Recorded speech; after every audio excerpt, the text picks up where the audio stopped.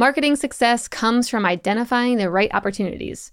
And sponsoring the Up Next in Commerce podcast might just be the best opportunity you'll hear about today. With tens of thousands of listeners, expert creative, production, and strategic promotion teams at the helm, not to mention millions of impressions at the ready, this is a growth opportunity you should not ignore. Email me at stephanie@mission.org to see how your business can benefit from partnering with the Up Next in Commerce team. I think coming out of this, one of the disruptions will be what we go to a physical store for versus what we continue to buy online. What's going to be interesting about the physical stores is just how do we deliver an experience that is worth leaving your house for.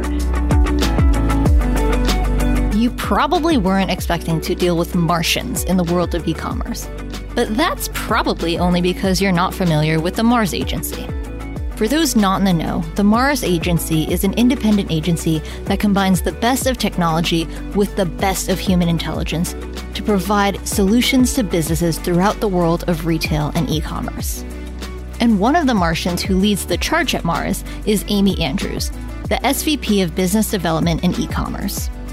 On this episode of Up Next in Commerce, Amy walked us through all the trends she's been seeing in the e-commerce industry, including the changing consumer behavior, the rise of omnichannel experiences, and why companies that can crack the code of using voice plus video technology could see a huge payoff. Enjoy this episode. Up Next in Commerce is brought to you by Salesforce Commerce Cloud. Respond quickly to changing customer needs with flexible e-commerce connected to marketing, sales, and service. Deliver intelligent commerce experiences your customers can trust across every channel. Together, we're ready for what's next in commerce. Learn more at salesforce.com/commerce.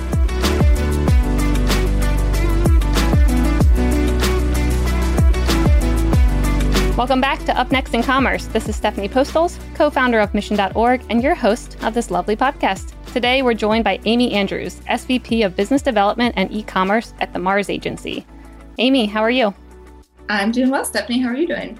Doing great. Yeah, as great as can be. Right. So when I heard of the Mars Agency, I saw that you called was it your customers or your employees Martians? We call our employees Martians very lovingly. Oh, man, I love that. I was trying to think of a name I wanted to give our employees, but nothing comes close to that. Tell me a little bit about the Mars Agency and how all that came about. Sure. So the Mars Agency has been around for over 45 years, started by an amazing woman, Marilyn Barnett. And really our focus has been on marketing to shoppers over that last almost half a century. And Marilyn was really a pioneer in the space. She used to be, when she started, kind of the grocery store model who would, hold the box of laundry detergent as people walked by. Wow. And really just, and talk about kind of women in business. She was just such an interesting leader and saw that as a marketing opportunity for brands at retail and started the Mars Agency. And we have a long history in shopper marketing, and shopper marketing is really just marketing to shoppers. So that has evolved, and how people shop has evolved. We followed them and led them to all those different places. Got it. So are you working with large brands to kind of teach them the trends in the industry and how to, market to, like you said, the shoppers? Is that how to think about the Mars Agency? Yep. We work with a lot of large consumer packaged good clients. So like Campbell's Soup, Nestle Waters, several others across top retailers. So Walmart, Target, and for me in the e-commerce space, Amazon is definitely a huge player. Very cool. And what does your day-to-day look like there? What does your role look like?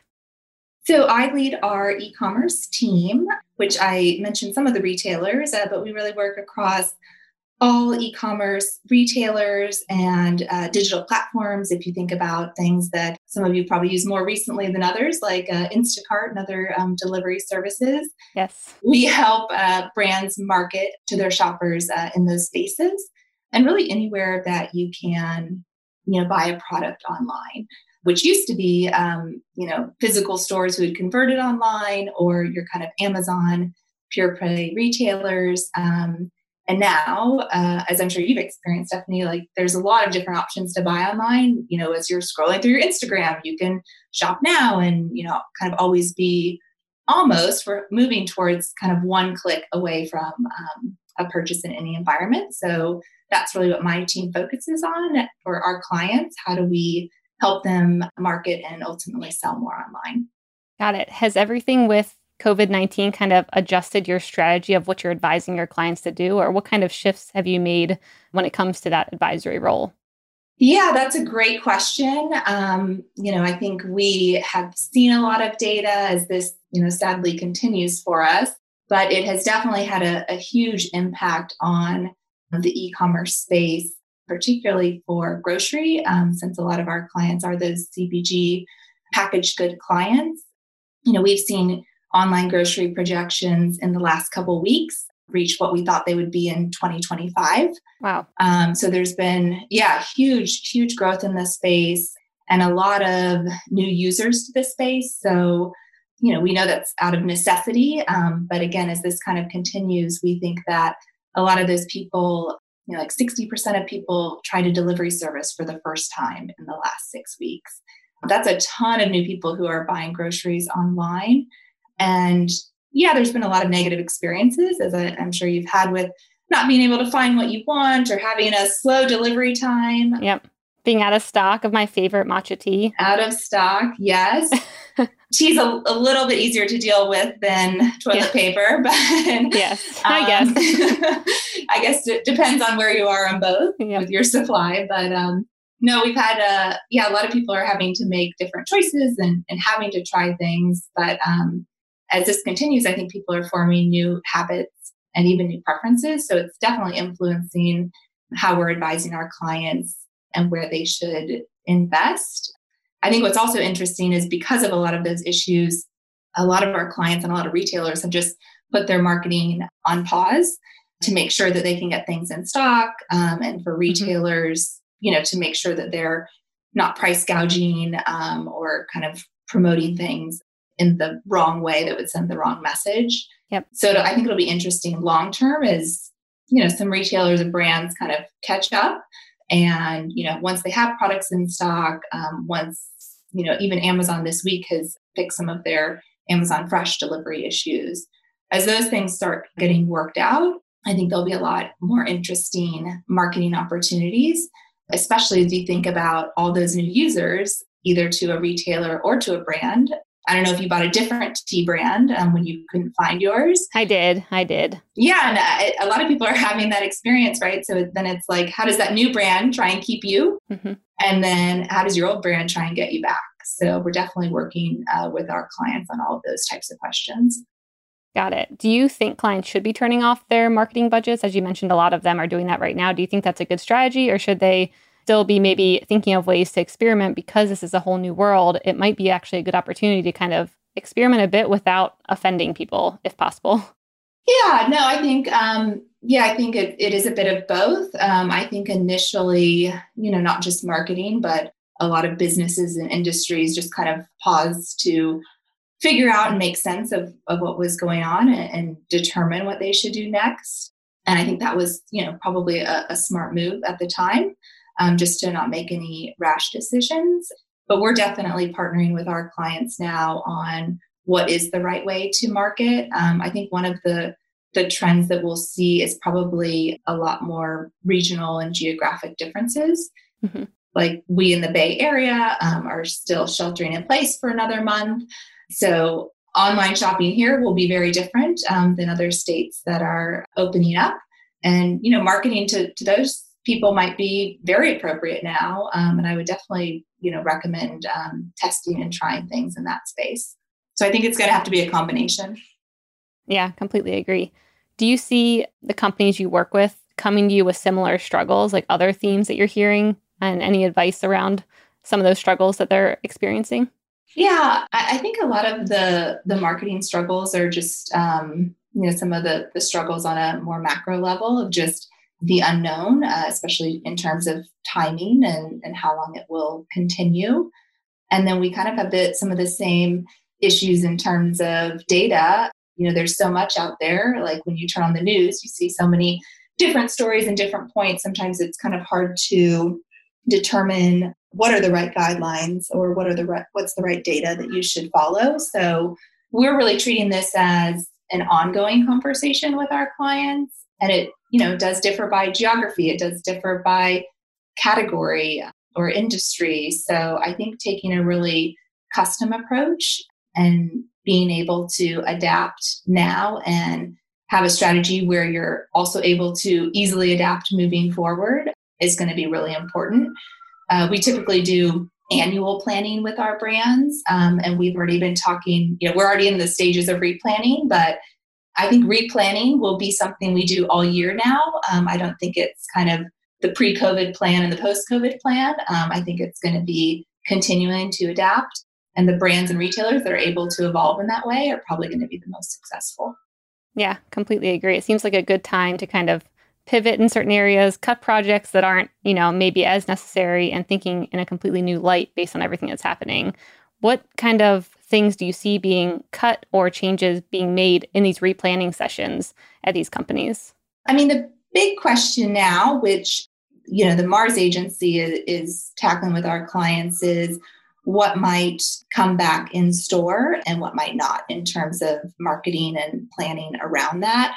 There's the kind of legal, or even not legal, but kind of the official guidelines or restrictions side of things in terms of how people shop and how many people can enter the store at what time.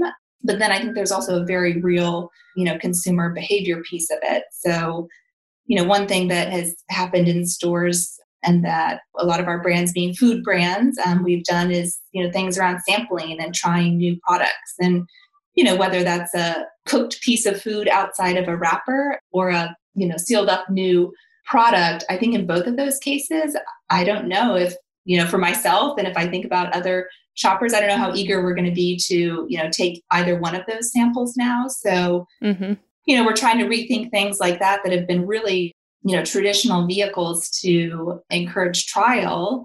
How do we think about that in a new way? Either if that's a replan in terms of, what do we do with those dollars and invest them in something else? Or what I think is maybe more creative and exciting is, how do we think about sampling in a new way? Or how do we think about demos in a new way? And that's where we really see the in-store and the e-com world kind of colliding and really creating some of these, like, omni-channel is the word that we use a lot. Yeah. Omni-channel experiences, so that we were moving towards that anyway. And I think COVID has been an interesting tipping point to, as you said, kind of pivot and think about these things and push ourselves to think about them even more differently now to deliver the best shopper experience. Yeah, it seems like it could be, with everything bad that happened, maybe a good forcing function to kind of push some brands into the e-commerce world who maybe weren't fully utilizing it before or not at all. Do you see them being able to adapt to some of these changes that you're recommending them, or being able to, shift something that they've always been focused on selling in store, always focused on someone having that in-person experience, like you said, whether it's a sample, a demo? Have you seen them be able to pivot onto e-commerce, or being open to that, or even having the technology to do it? Yeah. I mean, I'm pretty optimistic. So I think, yes, I think all brands can do this and adapt and pivot and do so, relatively easily. I think that was a big question before all of this, and the crisis was just how quickly should each brand, based on their category, be moving into this space. And, a lot of brands were over-investing in e-commerce because they felt that was going to be the future. So they're a bit of a step ahead. And that doesn't mean that other brands can't catch up. But I think COVID has just been a kind of internal tipping point for a lot of organizations to think about how they're treating e-commerce and maybe prioritizing it a little bit differently. So yeah, for brands or companies who weren't thinking about it before, I would definitely say now is the time. And because the whole industry and the whole world is really shaken up, it's a great time to think about, how you're treating e-commerce differently. And then within the e-commerce space, what we can be doing differently there as well. Got it. Is there anyone that you ever look to in the industry where you maybe point your clients in that direction of being like, hey, here's an industry leader when it comes to, the checkout experience or the shopping experience or the unboxing or anything like that? Anyone that you guys kind of look to as like a leader in the space? Yeah, that's a great question. I think there are a lot of examples of brands or retailers doing, I would say, pieces of the puzzle really well. The one that comes to mind for me of someone who is creating a really holistic, best in class experience is actually a retailer. I think IKEA does a phenomenal job in the space in terms of just digital experiences.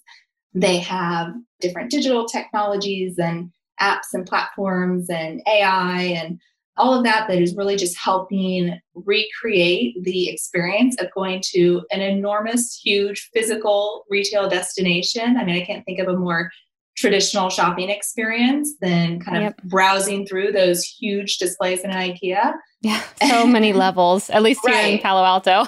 Yes, definitely. And think of like a huge retail footprint that they've had to translate into a digital experience. Mm-hmm.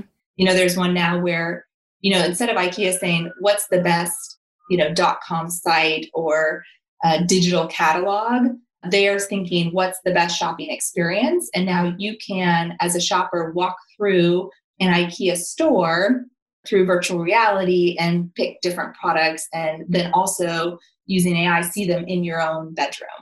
So I think they've just done a great job. Yeah. And I think they've just done a great job of thinking about it a little bit differently and kind of, doing it in a fun way that's the biggest piece, for myself as a shopper as well, that's sometimes missing from the online shopping experience. It's so convenient, and there's so many wonderful, wonderful benefits that come along with that. But you do lose kind of the fun of shopping and browsing around. And I think IKEA has done a nice job of bringing some of that physical experience in a fun, very branded IKEA way to their shoppers digitally. Yeah, completely agree. I think sometimes people forget that it's not just, shopping and trying to buy the thing, but really, like when I go to IKEA, it's my day. It's a whole experience. I'm ready. I'm prepared. I've had my snack and I'm ready to go through every single, setup area to look at their bedroom and see how they set it up and look at this living room setup. And incorporating VR into that shows that they know exactly why their customers, at least customers like me, come there, is to be able to experience it like I'm actually there. So yeah, that's great. Are you advising other companies to kind of not only think that way, but maybe moving into technologies like that they weren't utilizing before, whether it's VR or AR or any of that kind of stuff? Yes. And I would say just even more broadly, we're advising our clients and working with a lot of our clients right now on how do we create the best digital content that's going to be relevant for an e-commerce shopping experience. So yes, that could be an amazing VR IKEA type experience, or that could be a 6-second video on a product page that tells you exactly what you need to know about the benefits of this new water that you're drinking. Mm-hmm. So I think it's about, what's right for those different brands, and then having that content strategy that then dictates what technology you might need to use to deliver it. Got it. Yeah, I definitely see that shift of a lot of companies, brands turning into kind of their own media companies when it comes to producing their content and focusing heavier on that and not just on a paid strategy where maybe that's been, how it's been for a couple of years.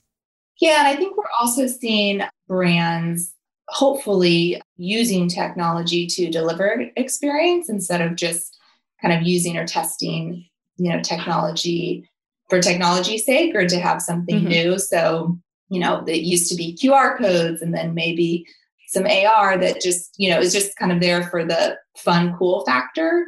Mm-hmm. That's interesting. In some cases, it's kind of fun.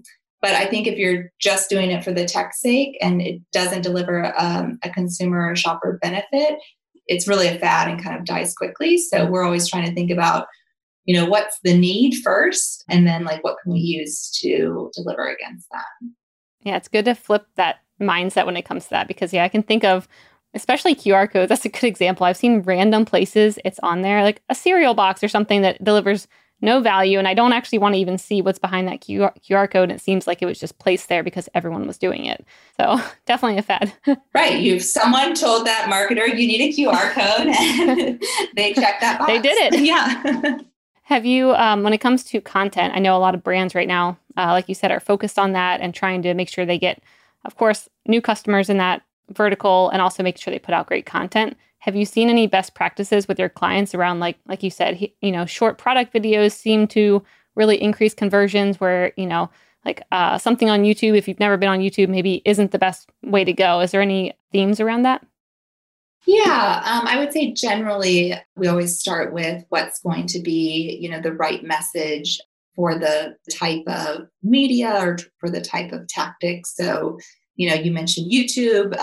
That's obviously a very different format than, say, Pinterest, who's also, having quite a moment with everyone at home looking for inspiration and recipes and all of that. Obviously, the type of content we would develop for that would be, very relevant to our brands, but also relevant to that platform and what we know people are looking for there. I think we're definitely moving towards kind of more bite-size or smaller content formats in general. So definitely, short format. We always give the example of, you don't want to have your 30-second or 60-second, TV spot and just, use that everywhere on your e-commerce sites or on your digital media more broadly. We want to be tailoring it for the environment. Mm-hmm. I think another thing that we're trying to do a lot more of now in terms of a trend is how are we leveraging influencer and user-generated content in a new way? So if we talk about relevancy, especially in the e-com world where, reviews are so important and, as a new mom, you might go on and you're trusting the reviews of, a stroller, a really important product for your baby more than you trust, advice from your own parent or from your mom peer group even, right? So People plays a ton of influence on that, especially in the e-com space. So thinking about how we merge e-commerce and influencers has been really interesting. And we've been working with our clients on taking influencer content, from a particular shopper since we're in that space. So how do you leverage Walmart influencer content on Walmart.com and Amazon influencer content on their site? And in doing so, you create, an even more relevant experience for the shopper because not only do they have, those product details and reviews, but you've kind of put all that influencer content in one place so they can have more ideas on how to use your products or just more relevant images and messages based on people like them. Yeah, that completely makes sense. I wonder if right now with how the market is, if it'll kind of give the wrong signals to companies. Like maybe, you have all these people at home. So UGC content is very easy to get right now. You have people maybe at home who actually want the longer podcasts and the longer clips. Whereas after all this starts to calm down, I wonder if it'll be hard for brands to kind of pivot again if all that reverses. And, all of a sudden there's not many consumers who want to create content for free anymore and long reviews, and people want those shorter clips like you talked about. Do you see any problems coming up by brands acting too quickly right now to kind of pivot to what the environment is now to then it, reversing maybe again in a month or 6 months? Yeah, I think that's a good question. And that's why I think I kind of mentioned earlier, we're taking a proactive but kind of cautious approach. So, one thing we did for one of our brands was, we just went on immediately and pulled all content that, I don't want to say offensive because that's almost too strong of a word, but pulled all content that wasn't, culturally sensitive. For example, a group of people in a home that was more than 10 people. Got it. We went in and took all of that content down, just to make sure we were being sensitive and we were also being relevant, even if someone wasn't, particularly upset about it. And maybe they had no thought on it, but we want to make sure we're giving them, the most relevant message of how our brand can be used in their lives. So I think that, it is going to be an evolution. It's going to be really interesting to see kind of what behaviors stick. I think bread makers was one of the top terms searched on Amazon the last several weeks. I wonder if we're going to get burnt out on making bread anytime soon. That does sound delightful, but I'm like, I don't know how long that trend will last because my mother-in-law makes bread and man, is it a process. Well, maybe she needs a bread maker. I know, she does. But yeah, I think it'll be interesting to see how much of those are kind of the, COVID trends that then people get sick of it or people want to, I'm not sure, maybe people will want to race back to the stores. Like you said, it'll be maybe really exciting when an IKEA opens and you can go back in and browse around and get your meatballs and all of that. But I'm thinking people are going to do that in a different way. And I think that, we're going to have to continue to evolve. So that's what I mentioned about the kind of planning. Like, I think annual planning is dead. I think we're going to be planning over and over again. If that's, monthly, if we can get kind of more on a routine, or maybe that's just continuous as things change and, as the news changes. Yep, completely agree. So the Mars Agency has been around for almost 50 years, I think. How does the company and the Martians at the company recognize trends and then act on it quick enough to help your clients? Yeah, I think I honestly think that's why we have been able to be around so long. In the marketing and advertising world, we're one of the few independents who's left. We're still family run. The company is now run by Marilyn's son, Ken Barnett. And I think that having that independence and having really just a lot of still that entrepreneurial spirit has allowed us to really adapt as the industry has adapted, and in most cases kind of stay one step ahead. We talk a lot about our Martians, as you said, and really think that there's a balance between, our people and our technology. So, over the years, we've, of course, as, most industries have invested more in technology and data and all of that. We've also really balanced that with our Martians and having what we say is the latest technology and the smartest humanity. I think some companies, especially in the e-commerce space, because there's so much data there and so many different tech platforms, I think if you go too far in that direction, well, one, there can just be kind of a data overload and you're not able to find the insights and all the data. Mm-hmm. But two, I think you just lose a lot of that humanity and kind of that person who we like to be, who's saying, well, why is that the case? And what does that data point mean? And kind of taking it that step deeper so that we can really understand what the human behavior is, because I think that's where you have the best marketing ideas that really resonate with people instead of just kind of trying to attack a data point.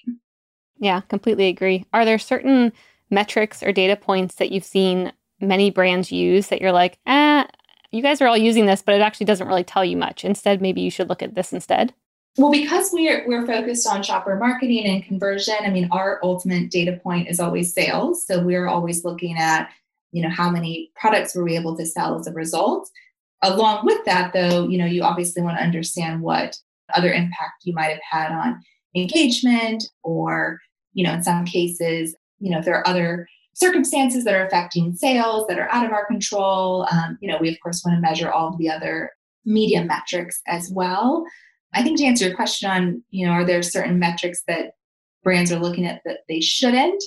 I don't know if I would say you shouldn't look at this, but I think a lot of brands are placing a disproportionate kind of weight in the e-commerce space on their ROAS, or their return on the ad spend. Mm-hmm. And there's just there's some ways that you can get a very high ROAS, and that a lot of media companies or retailers will say you had a very high ROAS, and it's typically because you are reaching people who would have purchased anyway. Got it. So I think that that's one where, it does beg the question of sometimes having a person or maybe a smarter data set that's kind of suggesting, why is that the case, and digging a little bit deeper to understand the why behind that metric.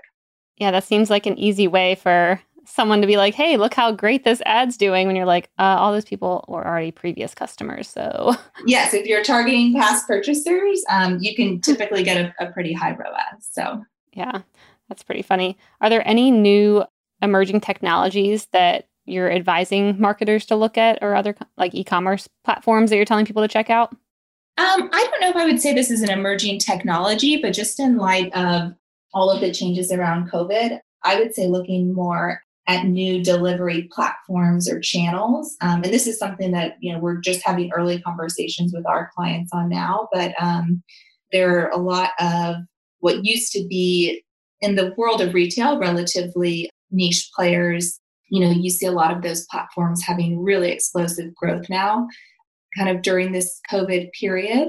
So it'll be interesting to see how that behavior might change over time. I think we're also seeing some really interesting partnerships. So you can have your 7-Eleven order delivered by DoorDash, or you can make a reservation to shop at a local store on OpenTable. Mm-hmm.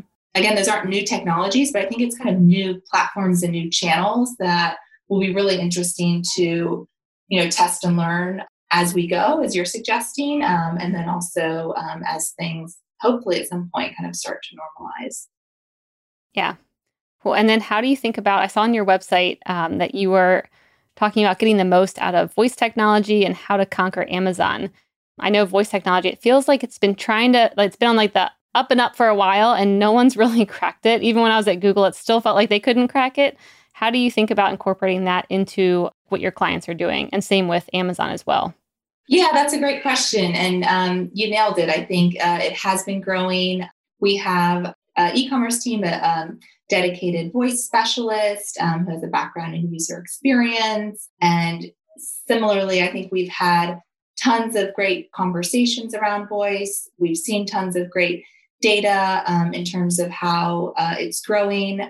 But I don't think we've reached the tipping point yet of voice shopping. Mm-hmm. I think it's still, with some of the data, and it'll be interesting again to see kind of how this being at home more might change that. But, there's definitely different behaviors that have grown with voice more than shopping has. We're still actively pursuing and exploring that with our clients. Mars is the preferred Alexa developer. We also work with Google Voice, as you mentioned. But I think it just comes back to, really the foundation of what we do, which is how can we create better shopper experiences? And voice definitely has the technology to do that. I think it's just about the adoption, especially in the shopping space. So to date, we've worked with our clients on creating skills that can be, useful to shoppers based on their different categories. But I think it'll be interesting to maybe see how COVID changes the voice space as well. Yeah, I could see that becoming useful, especially as like the catalogs get bigger of what the brands are putting on their e-commerce sites. It'll be easier if you're able just to tell the website, like, I want to find this, instead of having to go through the whole, catalog and try and find exactly what you want. And it probably growing by 50% from the time you were there maybe 2 months ago. If they can crack getting the voice technology to actually work and be seamless and not an extra step. Yeah. And then I think another thing that'll be interesting now is just, I even have to remind myself as we're talking, because typically we think voice and we think, speaking into the speaker, but with the combination of, voice and video, plus people being at home and maybe wanting more, we know there's been a huge surge in recipe searches, for example. I think having, the voice plus visual is a different way that brands should be thinking about voice now, and something that we're working with some of our clients on. Yeah, completely agree. And what about the conquering Amazon piece? I'm only thinking about how that maybe has shifted a lot, especially lately, because of everything Amazon is doing of only surfacing maybe essential things and changing shipping times and maybe kind of burying certain retailers if they didn't view them as essential. I could see a lot of people kind of getting scared about relying on Amazon as their platform to sell from and maybe moving away from that and trying to build their own e-commerce store on their own and just do their own thing. Do you see that kind of happening, or what are your thoughts around Amazon? Yeah, I mean, Amazon could probably be a whole nother topic or hour. But, a whole podcast on him. Exactly. I'm sure there's millions. But I think in terms of, we've been really digging into, what has this last 6 or so weeks meant and where have we seen new growth.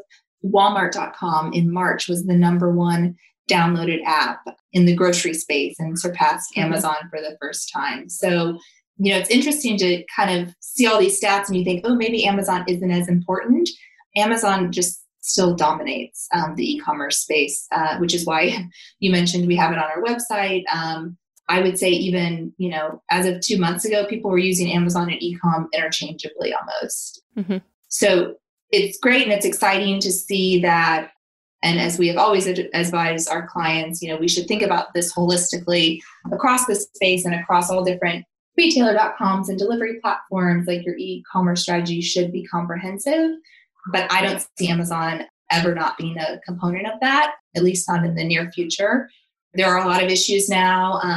from a user experience, from a shopping experience, also, as you mentioned, with brands and maybe being deprioritized for essentials or not being able to market in the way that they had been able to before. But it still really is the lion's share. It's still seen the most growth during this time period.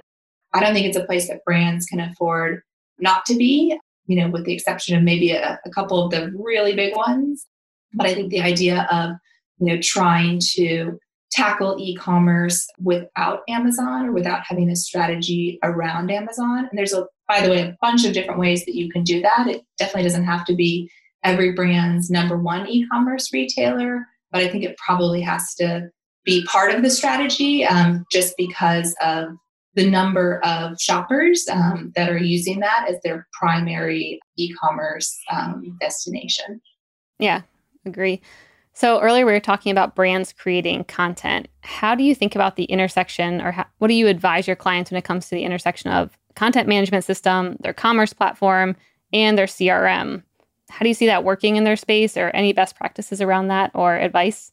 Yeah, I think one is to be thinking about, the total experience as we've been talking about, and making sure that, no matter what agencies or, in our case, we're oftentimes working with a lot of other agencies, either at different parts of the funnel or that the brand is working with for different pieces of their advertising. A lot of our clients are large enough that they're hiring multiple agencies. So I think it's, having, IETs and planning processes that are very integrated and making sure you're connecting all of the different partners so that you can leverage all of the different content and all the different wonderful assets.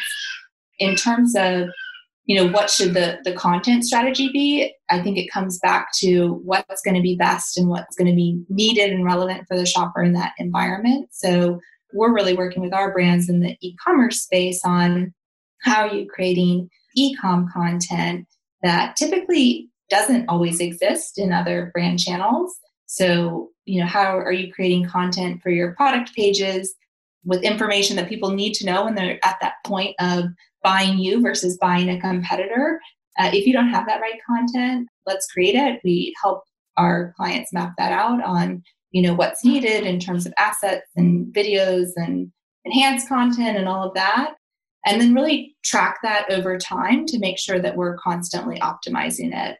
We have a new technology, an eShelf Maximizer tool that uses data to look across different websites and identify across thousands of SKUs for a lot of our brands, what product pages might have some issues or some areas of opportunity, and then we can fix those right away. And with the retailers constantly changing their algorithms and limitations and all of that, this is kind of a huge pain point for our brands. So even though we'll optimize content as brands change their packaging or new products launch, there's kind of continually issues and continually opportunities to optimize. So we're using technology to make sure that we can stay ahead of that and be really proactive for our brands. Got it. Do you see them being able to kind of manage that in a way that stays organized? Because I kind of view, a lot of brands having like their content management is one silo and their CRM's another one and their commerce platform's another one. It doesn't seem like they've been able to integrate like, well, here's how our content is affecting, our customers and actual conversions. Do you see that kind of shifting now, or are a lot of your brands already ahead and they're already kind of all intertwined and they got it? Oh, I wish that was the case. I think we have silos within the Mars agency. I think most companies have silos. I think most of our clients would say that they have silos within their companies as well. Unfortunately, I think that is a reality. So I don't want to gloss over that picture too much. I think it's about how do you look for ways to work and collaborate across those silos for more of a common goal. So I think e-com has been a silo for a lot of brands to date. Mm-hmm. We've kind of siloed it off and said, let's deal with that separately because we don't quite know what to do with it, or maybe it's still a little bit too new for our brand or our company. And this is really a moment when I think we can be integrating it in. We certainly have done that at Mars. Our team is now integrated in with our customer development team. So when we're working on a Walmart plan, it's not the Walmart in-store plan and the Walmart.com plan. We're all one team. So I think hopefully, that would be an outcome of this time period, is kind of breaking down some of the e-commerce silos. But I think, as you pointed out, there's definitely still an opportunity for, I would say, most brands to kind of better connect. I think content and e-commerce coming together much more naturally. I think CRM is still a piece that we could, as an industry, probably, better connect to some of the other pieces. Yep, completely agree. Have you seen, what do you think the first step is to that digital transformation? Or have you seen a company really do it well? Is it start from scratch, throw everything away and start over? Or how have you seen that work? I think that most companies that we've worked with have kind of taken e-com out and brought it back in, or taken the digital team out and brought it back in. And I think that's actually an okay approach in terms of, especially where you are with your company's growth in this space. So I'm kind of half joking that e-com has been a silo, but in a way that's been necessary for some companies, because as e-commerce has grown, it typically starts off, as an add-on within a current team. Mm-hmm. And then as it grows, it kind of gets its own silo or its own little team on the side. And then as they get big enough, they come back into the integrated team, typically the marketing team, or in some cases, the sales team. And I think that makes sense, because as the space grows for different clients, it needs different resources. I think a lot of companies are going to be fast tracking that now. So they might skip that step of having the separate e-commerce team and just automatically integrate it. And I don't think that's a bad thing. I think that could be beneficial to, instead of kind of separating it or starting from scratch, just integrating it in from the team from the beginning. Yeah, that makes sense. And that sounds like good advice. So do you see any disruptions coming to commerce? One thing I've been paying close attention to or reading up a bit is about these pop-up retail stores. And I think maybe that could be a trend that, a lot of retail stores are closing down right now, and people might be scared to actually set up locations for, 10-year leases after all this dies down. So I'm wondering how maybe that could influence, the future of retail and e-commerce. Do you see any disruptions like that is on the horizon that you guys are looking into when it comes to e-commerce? Yeah. I think there's going to continue to be a lot of disruptions, probably a fast tracking of what would have happened anyway. Some, as we've seen in the last several years, some really established big box retailers have closed down or shut several of their locations because that huge size of space didn't make sense anymore. And to your point, that frees up space for other types of retailer formats. I think coming out of this, that, one of the disruptions will be what we go to a physical store for versus what we continue to buy online. So I think there's going to be a lot of differences in those categories, and even in subcategories, within that. I think, what's going to be interesting about the physical stores is just how do we deliver an experience in those stores that, is worth kind of leaving your house for. Mm-hmm. And I think some of the best retailers and some of the best brands have been talking about that for years, right? How do we create a physical experience of our brand? If you think of the flagship stores, that's meant to be bringing the brand to life and delivering on that experience. And then you think of retailers who have been, improving their in-store experience to get people to browse other categories or browse other sections. I think a lot of that was a trend that will now really be pushed and challenged and fast-tracked as rethink about what that physical space means to a shopper. So, pop-ups, as you mentioned, were great because they were delivering a different experience. And that was, a reason to go, see something new, or maybe see something that you could only buy there. I think exclusives will probably continue and be played around with in a new way in terms of what's exclusive online versus in store. But I think it's a little early to tell what disruptions are going to continue and how people are going to use those physical spaces. I mentioned it earlier, but I could also see there being a big difference in geographies. The coasts have always been a little different anyway, but I could see the retail experience on the coasts being a little bit slower to change at first, and then probably having more disruptions in the end.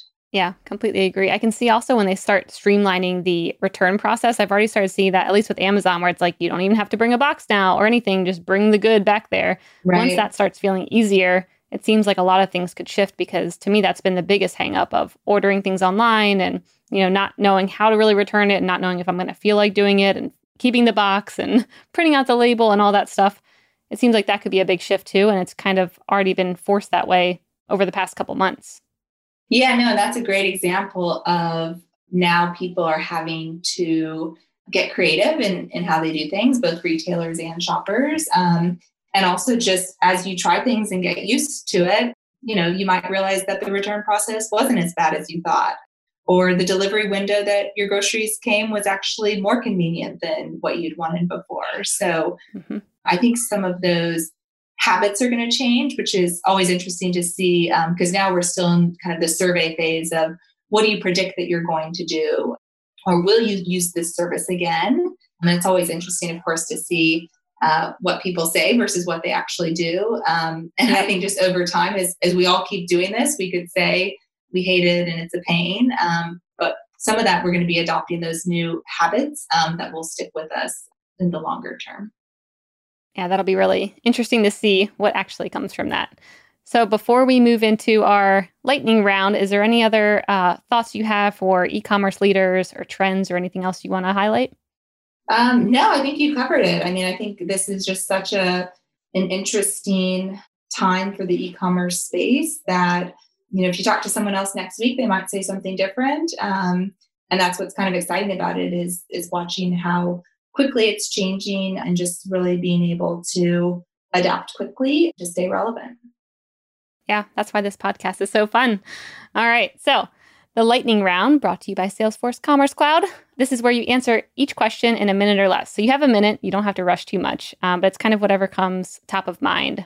Sound good? Great. All right. I'll start with the easier ones first and then move to the harder one towards the end. What's up next on your Netflix queue? Oh, this is a lightning round. Let's see. When your 8-month-old and 3-year-old aren't hanging on you. Exactly. I have to move into my adult entertainment mode, which also doesn't sound like the right phrase to use. So that shows that I've been watching a lot of cartoons lately. No more Daniel Tiger for you. I know. I'm just glad that I can get off Disney Plus and over to Netflix. Yes. We are big fans of Nailed It. And with the at-home baking, I know I'm a season behind on Nailed It, so I need to get caught up on that. Cool. What's up next in your travel destinations after the pandemic is over?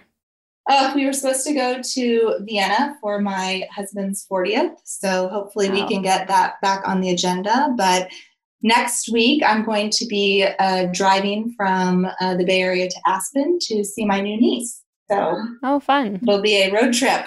That sounds awesome. Yeah. What is the best shopping experience that comes to mind that you've had lately, other than being in a store? Yes, I have not been in a store lately, nor had a good experience in a store lately. Well, just this week was the first time that I could get an Amazon Fresh order, and I'm a pretty heavy user, so they have had a lot of issues. So I was really excited this morning at 7 a.m. when my Amazon Fresh order arrived. Yeah, that's game-changing. I love seeing them come up and deliver it. I'm like, this is nice not having to do it. Yes. What was the last thing you bought from an ad, if you remember? Oh, the last thing I bought from an ad that wasn't one of my clients' products. Yes. Yep. That wasn't one of your clients' products and that you're testing out. That I was actually buying as a consumer. Let's see. I bought some Hannah Anderson Star Wars pajamas recently for my 3-year-old. They're very cute and available now. And actually they did arrive quite quickly. So I would recommend that for That's a good brand for PJs. Yes, for the toddler PJs, they're great. Yep, I know all about that. All right, and the hard one, what's up next for e-commerce pros? Oh, that's a big switch from PJs. I know. That's why I saved it for last. Yeah, I think that e-commerce pros are going to have much higher regard in their own industries and have a lot more influence. So hopefully what's next for them is being able to kind of take a greater role in that brand and marketing experience across retailers. I know we've talked a lot about Amazon, but I think it's, how do we integrate e-commerce into everything that we're doing? And that should be really exciting for the e-com pros. Cool. Love it. All right. Thanks so much for coming on the show, Amy. This has been fun. Thank you so much. Appreciate you having me.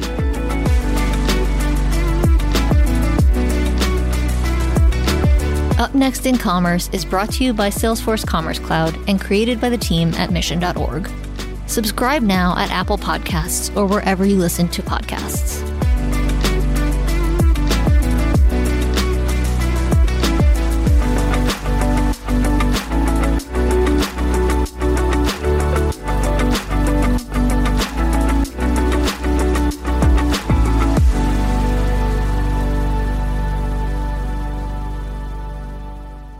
Thank you for checking out another epic hour of business insights and inspiration on the Up Next in Commerce podcast. If you like what you've heard and you're interested in partnering with us to bring your brand to a growing audience of e-commerce experts, reach out to me at Stephanie@Mission.org to get the conversation started.